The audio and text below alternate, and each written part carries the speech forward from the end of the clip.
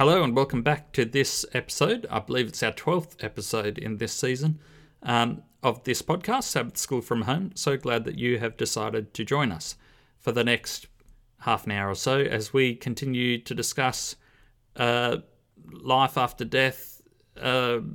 What's the official title of this quarter, Locke? I've got it here. On Death, Dying and the Future Hope. Death, Dying and the Future Hope. My name's Cameron. And I'm Luke, and I can never remember in which order we're supposed to do this.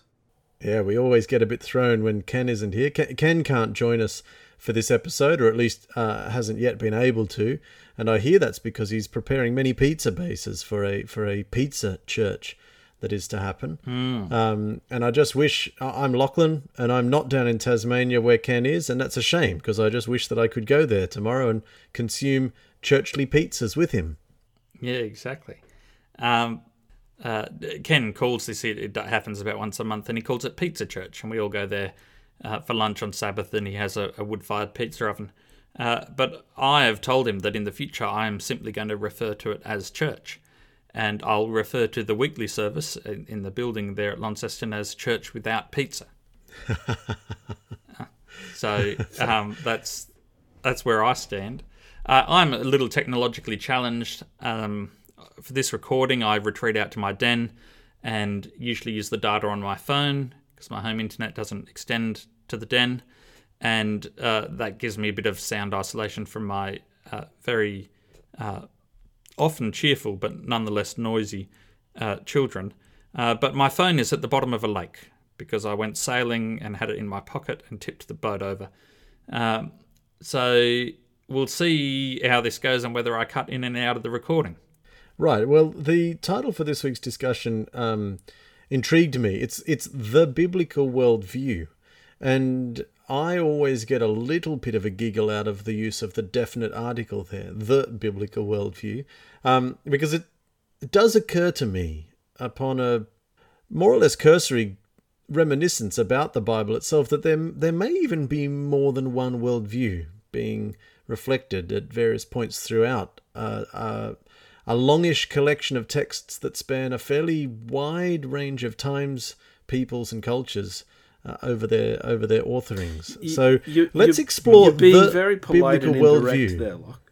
Within the Bible, very frequently in one verse, there are more than one biblical worldview expressed. I think you're probably right. I'll throw in my 2 cents worth. I would find it very hard to believe in the Bible as God's divine word to actual people if it didn't contain more than one worldview. Because if you've ever tried to talk to someone and have a discussion where the premise for the discussion you realise halfway through is completely different. A trivial example of this is the comedian Michael McIntyre hopped into a taxi once in Ireland at a time when there was a criminal on the loose in England and a penguin which had escaped from a zoo in Ireland. And the taxi driver said to him, "Oh, do you think they'll catch him?" And Michael McIntyre said, "Oh, yeah.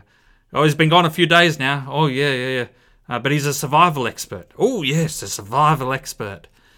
Poor fellow. Poor fellow, what do you mean he murdered his wife?"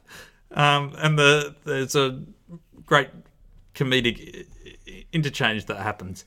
But if you are ever talking to someone and then you suddenly realise afterwards that you were listening to the same words, but it's obvious in retrospect that the person you were talking to interpreted them completely differently, then God must have a problem, mustn't he, if he's trying to talk to us? And there's different people with different personalities and levels of education and historical and socioeconomic backgrounds and ethnic groups and even language groups, because the language we speak affects a lot about the way we think and controls a lot of how we think. If God is dealing with such a diverse group of people, it would be remarkable.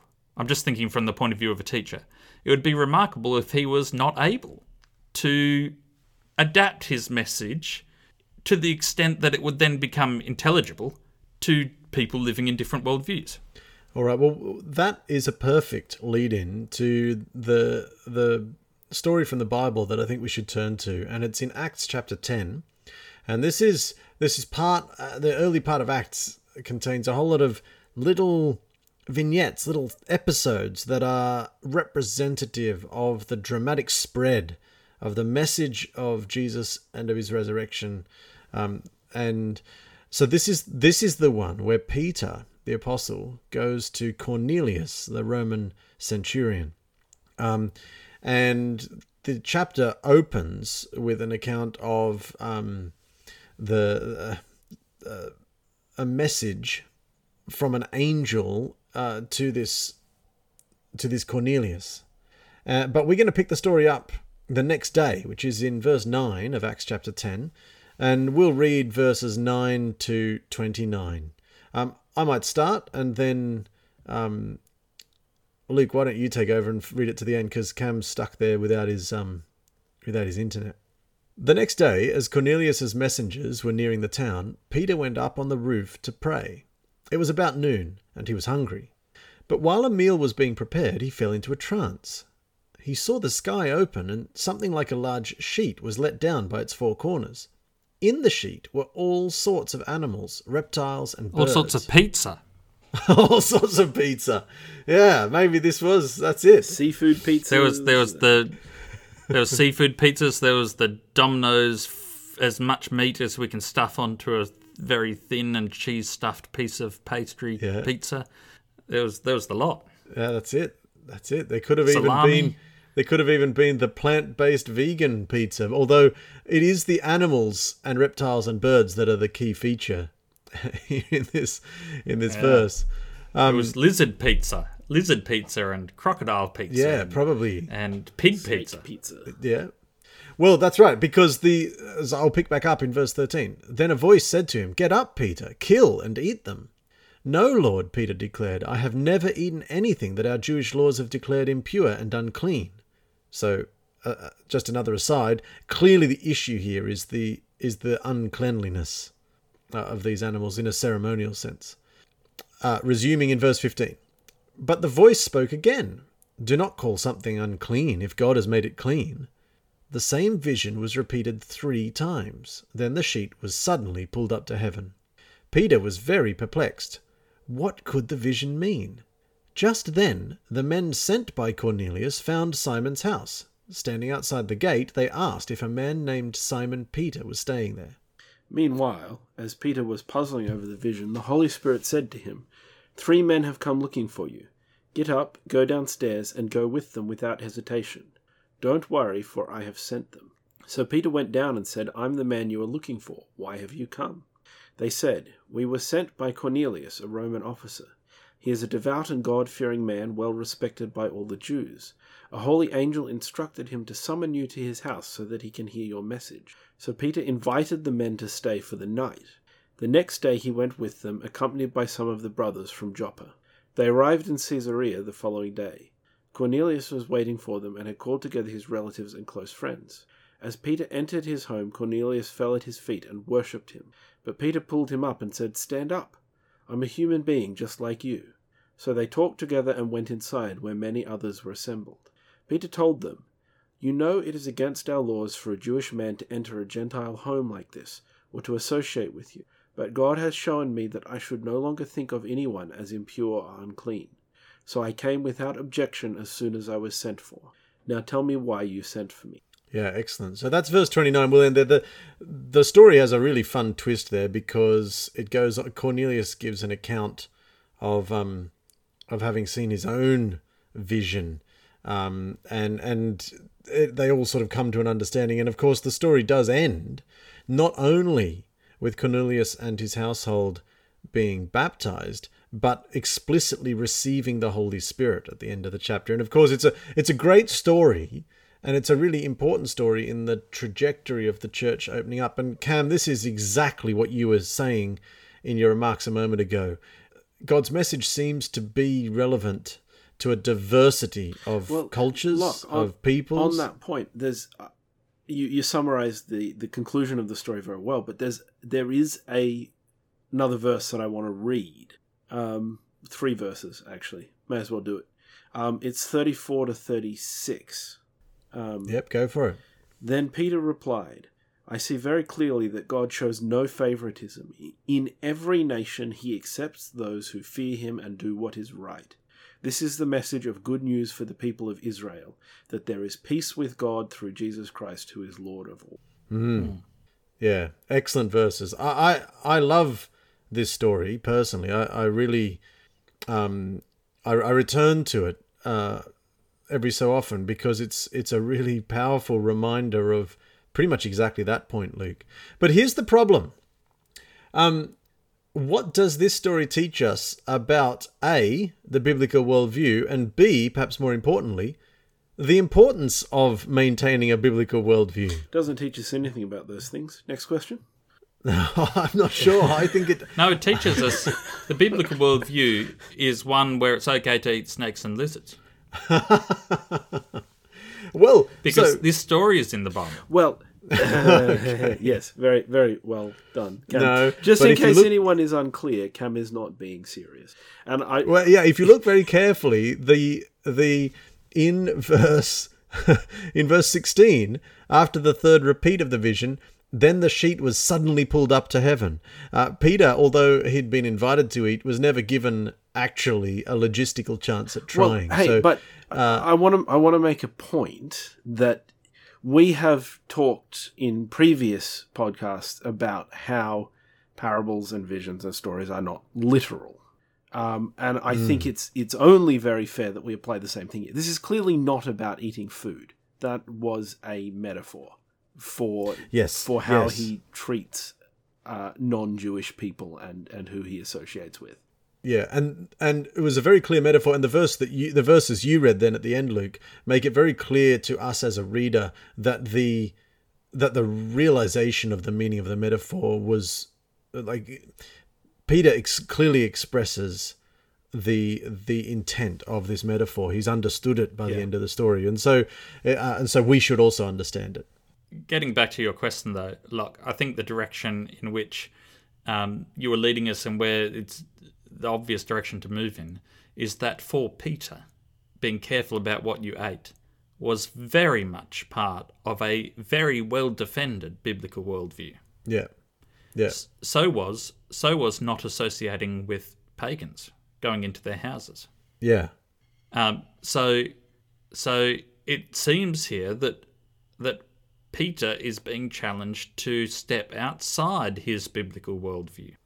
Well, exactly. No, so let me, and I don't want to get too distracted. Last week, we ended up, I think, getting legitimately, but perhaps slightly uncharacteristically hot under the collar about the phrasing of one particular part of the lesson. So we don't need to get too wound up about it, but I just want to read a few parts from the Wednesday lesson of this week, because they jump out at me in this context of this discussion, this observation that we're making. So the lesson recounts a number of different things. It gets to the point of saying, this means that the Holy Spirit never guides anyone away from God's word, which he himself inspired, but rather always leads us into conformity to that word. And I actually think I agree with that.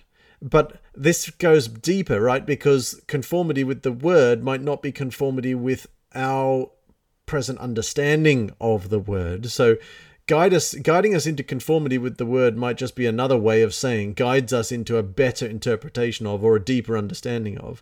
I've got something to say about that.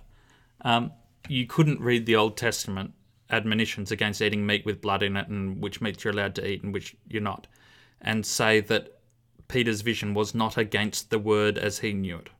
That the Holy Spirit was certainly guiding Peter away from the word as he had been taught. Mm. Yes, I think that's a really important point, and I think we have to be very careful not to consider ourselves less fallible than the disciples and less prone to error and less teachable. I mean, we should aspire to be as teachable as the disciples. This makes me think of the discussion last week, which I very much enjoyed editing, and I was sorry I couldn't be there. I enjoyed what you guys said about the false dichotomy introduced between the teachings of Christ and the person of Christ. And as one of my favourite online cartoonists said, we have to embrace false dichotomies because the only alternative is cannibalism. So a good false dichotomy is okay, all well and good. But what if we took that division here? What if we said, hang on, does the Holy Spirit lead us towards or away from the Word? Is an emphasis on the teachings as they're written down by God's prophets and inspired people. Does the Holy Spirit ever lead us away from God? That's much easier. It's much easier. No, the Holy Spirit never leads us away from God. I think... And as a person, and if you took the slightly poetic but very beautiful introduction to the Gospel of John, in the beginning was the Word, that's a really serious reframing to the Jewish people who have for centuries dedicated themselves to the preservation of these stories. And what John is saying is, well, the Word of God is all very well and good, and it's nice that we're so concerned about it, but do you realise that the Word is a person? In the beginning was the Word, and he was with God and was God. And so when we're being called to stay true to the Word, we are being called to stay true to the person of God. And it seems that God sometimes changes his mind. You know, I whenever we talk more about the details of the Sabbath School lesson and what the lesson says and the way it says it, the more I feel like they're fighting a battle with and I hesitate to use the word imaginary, but they're fighting a battle against something which I really can't conceive actually existing. If that makes any sort of sense. They're always making these arguments against a point of view, you know, as in last week, this artificial distinction between the person and teachings of Christ, right? They're opposing that point of view. But I've never heard that view expressed anywhere except by the Sabbath School lesson. So they both set up the enemy and then fight against it. But the enemy is not being promoted by anybody else. I've never heard another Christian sect or any other religion or anybody in any capacity ever express as perceived truth the views that the lesson purports to oppose. So who are they fighting against? Well, it's a good question, Luke. Here's a follow-up question that might be the same question in a slightly different form. If we were to receive a message from God which said, I have noticed your church potlucks, and you're being very careful about what you serve, which is nice. There's no pork. There's some effort to be healthy, at least until the desserts come out. And that's all very well and good. But I've also noticed that there's just no one coming to them except people who are already at church. What I'd like you to do is put on a barbecue in the parking lot with real sausages. The meatiest meaty sausages you can get. And I want the smell of frying to go all over the neighbourhood. And I want people to turn up to see what's going on. And I want you to feed them with beef burgers and pork sausages and salami and, whatever else. Because I want you to talk to them. If we receive that message from God, would the writers of the lesson, but I'm going to rephrase it. Would you and I say to God, I'm not quite comfortable doing that, but if you say so. Well, I must confess, Cam, the very hardest part of the scenario you just described is the talking bit. I'm on board with everything else. but as a highly introverted person, that part scares me. Yeah. But I mean, that's the real question, isn't it? Because if we maintain our diet message is part of grows from our biblical worldview, and just as Peter did. So what would we do if it was us who got the vision of the animals? So I reckon it might be handy at this point to point out some specific the implications of some specific elements of this story that are very interesting. because we haven't really talked about the detail of it, and I do love the detail of this story, and I don't think it's coincidental that the writer has described certain events the way he has. And just as a fun footnote to that, it's interesting that Peter was apparently having some sort of hunger trance when he had his vision of all the forbidden things to eat. That doesn't seem like a coincidence.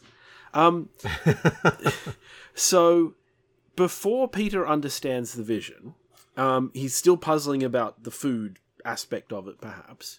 The Holy Spirit tells him there's 3 people who've come, and you should go with them without hesitation. And when he gets down, he discovers that they're Gentiles because they were they're servants or slaves or what have you or messengers of Cornelius, who is Roman, who is a Gentile. But they say he's devout and God-fearing and respected by the Jews, and that an angel has talked to him. Peter immediately invites the men to stay for the night. So even though he doesn't know, I don't think, he grasps later on, he says, I see very clearly God shows no favoritism. But he's obedient, even though he hasn't fully grasped it. I think inviting the Gentiles in, it means eating with them and having them stay the night at his house. That is breaking Jewish custom. That is certainly contrary to their biblical worldview. Yes, that is absolutely contrary to their biblical worldview, in terms of what is appropriate behavior for a devout, clean Jew. So he invites them into his home and eats with them. I mean, that's what I'm not an expert on ancient Mediterranean cultures, but I'm pretty sure inviting people into your house means giving them food. Giving them your food, right? So he gives them his food. Then he goes to Cornelius's house the next day, along with some other Jews. I'm assuming that's who the brothers from Joppa are. And Cornelius's servants. And they go to Cornelius's house, and he's got all his friends and relatives there. And Cornelius worships him, and Peter says, I'm just a person, don't do that. And then explains why he has come without objection. And then Cornelius tells the story of what he was doing. Then Peter says those verses that I read. And then, I'm looking for, I've just missed a bit. It's in verse 28, which we read. Peter told him, it is against our law for a Jewish man to enter a Gentile home like this. So Peter has gone into his home. Peter is going to eat with him, if he hasn't already. And it's not explicitly stated, it is explicitly stated. After Peter gave orders for them to be baptized, Cornelius asked him to stay with them for several days. Yeah. Right? So this is not just about the theological or doctrinal understanding of Gentiles are part of the kingdom of God too. This is actually changing behavior. This is impacting the way people are treating other people, right? They are going to each other's houses and breaking bread together, which is a almost universal human symbol of, unity and friendship and goodwill. Yeah, it's quite likely that Peter did in fact eat meat that was unclean. Well, he would have eaten what Cornelius's household provided. Because now Cornelius was sympathetic to the Jews, so Cornelius might have made some allowance, but for Peter. But there would have been food at the table, and he. The point is that any food provided by Gentiles, whether or not it was unclean according to the laws of Leviticus, was still unclean because it was provided by Gentiles. So in that sense, it's not really. I think the point is it's not relevant whether or not it's not relevant what Peter ate. He probably, he may have eaten something when he was with Cornelius that he didn't eat before, and he wouldn't eat again afterwards. He would have kept his preferences and habits and culture and custom, but he had learned not to make that a what's the word I'm looking for?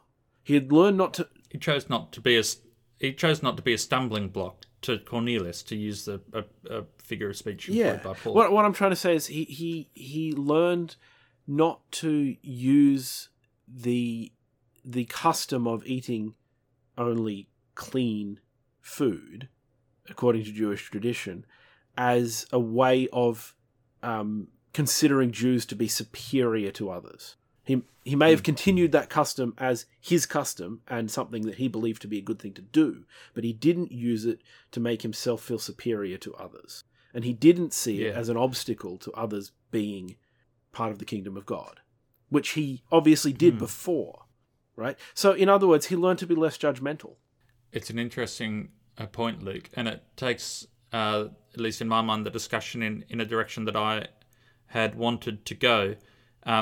In our pre-recording discussion, you pondered, Luke, what's the difference between the essential parts of our faith and the cultural parts of our faith, and the way in which we express our faith.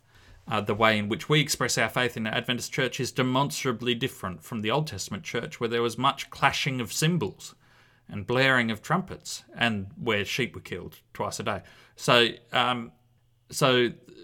different again to the New Testament Church, meeting in people's houses. There's even within the Bible, there's lots of different expressions of people's faith. In terms of culture, there's an interesting anecdote I have. Every now and then I get called to do a relief class at the school where I teach for English, and they get the grade 9 girls to study Pride and Prejudice. Because for English at the school where I teach, boys and girls are separated into classes based on gender. So the girls all have English classes together and the boys have English classes together, basically because on average the groups prefer to study different texts, although it doesn't always work out. Bit of a shame, because Pride and Prejudice is brilliant for anybody. It's wonderful. What's amazing is these young girls don't get it. Almost none of them get it. And I say to them, "Oh, you're studying Pride and Prejudice. I really like Pride and Prejudice." And they look at me like I'm from Mars. And I say, "I've got a question for you. Is Pride and Prejudice traditional in its views of the women's place in society, or progressive?" "Oh, it's traditional. So traditional. All the women are always having to do what they're told by the men, and it's the man's job to propose." The main character of the book is famous for not doing anything that the men tell her to do. Well, this is what's I point out to them. It's a defining character trait. I say, okay, so does the book on the whole endorse that position or make fun of it? Well, it definitely makes fun of it. Who are all the characters in there that are movers and shakers? A huge proportion of them are women. And not only that, Elizabeth comes to for her time, absolutely startling resolution. She resolves it would be better to be unmarried than to be forced to marry someone just for family connections and status and wealth. And the concept of living a fulfilled life, of there being a fulfilled life for a woman outside marriage and having kids, and doing whatever your husband tells you, was super radical. And it's not just in Pride and Prejudice. In every single one of Jane Austen's books, the main character is a female, and at some point the main character resolves not to get married unless she actually cares for her husband-to-be. So it is very subversive of the culture of her time, of the day. And anyone who reads it with any vague sense of history sees the fun that Jane Austen is poking at some of these traditional gender roles, and sees in it a very strong and very progressive message. My students do not see it. They 2 or 3 students in the class can see it, but most of them don't see it. So maybe you'd have better luck with the boys, Cam. Yeah, well, maybe. Did Jane Austen ascribe to the dominant worldview of her time? Is a really difficult question to answer, because on one hand, yes. I mean, there is lots in there that is... when you say ascribe, you can't conflate that with the setting of the book. She sets her book in her time. This is just turning into a book club. Well, but I'm here for it. No. Okay, well, I'm going to move it to the New Testament. Does Paul ascribe to the culture of his time? Well, he tells wives to obey their husbands. Now, I think he meant that literally. I think if you'd asked Paul would have nodded his head and said, yes, I actually do think that wives should obey their husbands. So in one sense, he genuinely endorsed that point of view. He said to slaves, obey your masters. Was that tongue-in-cheek? No, I actually think he really expected slaves to obey their masters. But he flips both of those on their heads with an addition. He says, wives, obey your husbands. Now, husbands, love your wife like Christ loved the church. He gave his life for the church. So who has the greater, on whom is the greater responsibility placed, or the greater onus, or the greater amount of servitude placed? Well, wives have to obey their husbands, but husbands have to love their wives to the point of giving up their own life for their wife. That's a much greater commitment that he's demanding from the husbands. And what about the slaves and the masters? Slaves obey your masters because when you obey them, you're obeying Christ. But masters, remember that we're all slaves, but for what Christ has done for us. And we are all recipients of his grace, and so treat your servants well and your slaves well. So does Paul ascribe to the contemporary worldview in which he lived? Well, yes and no. And this is why it's very difficult to talk about a biblical worldview, because the Bible simultaneously is couched very firmly in cultures and times and specific people's level of education and knowledge of the world. And yet at the same time, it's an incredibly radical document. So this perhaps brings us a little closer to a concluding sort of remark. This is a thought that's on my mind a bit, which is perhaps one of the most defining elements of the various biblical worldviews that we can find is their transience, is the idea that when connected to God, we should in fact be expecting to learn new things. I think this is actually one of the ways that many Christians deal with passages in the Old Testament that are extremely distasteful, with violence against children and seemingly endorsed by God. Wars, conquests, genocides. One of the ways we deal with that is by saying to ourselves, "Wow, but we actually have, that was only a partial revelation. We have a better revelation." Through the ministry of Jesus in the New Testament. And then we come to passages like the Bible, like the New Testament's perspective on slavery, for example, and we then say very similar things over again, like you've just done, Cam. We realize, well, there is a culture in which this is being written, and there's only so many steps you can take at once. And we see the Spirit of God moving on these apostles and authors and leaders in the church, and moving them in a direction, but there's only so far they can go, and it's natural for us to feel that with the benefit of more time and more immersion in the way of God through his Spirit, that we've reached a different perspective on slavery to that which was obtained in the years, the time period over which the New Testament was written. And so if that's true, if there's some element in which the growing in truth, even our Adventist tradition historically has this emphasis on the idea of present truth, the idea that there is truths that are current and that into which we are currently growing. I think C.S. Lewis, I'm sure you could find me a quote. We don't need to go and search too hard, but this seems resonant to me, not just within the Adventist tradition, but more broadly. And here's an interesting detail from the Sabbath School lesson. So after some of the passages, some of the statements that I've already quoted, it finishes with this question: why is it so important, morning after morning, to pray ourselves into an openness to the Holy Spirit's leading in our lives? That's a pretty interesting, unnerving and powerful question, isn't it? Because it's actually, when you honestly engage with it, it's upending the more easily stated reliance on biblicalness of a worldview. And it's saying, actually, the thing that we really need to be praying that we're open to is the Holy Spirit's leading.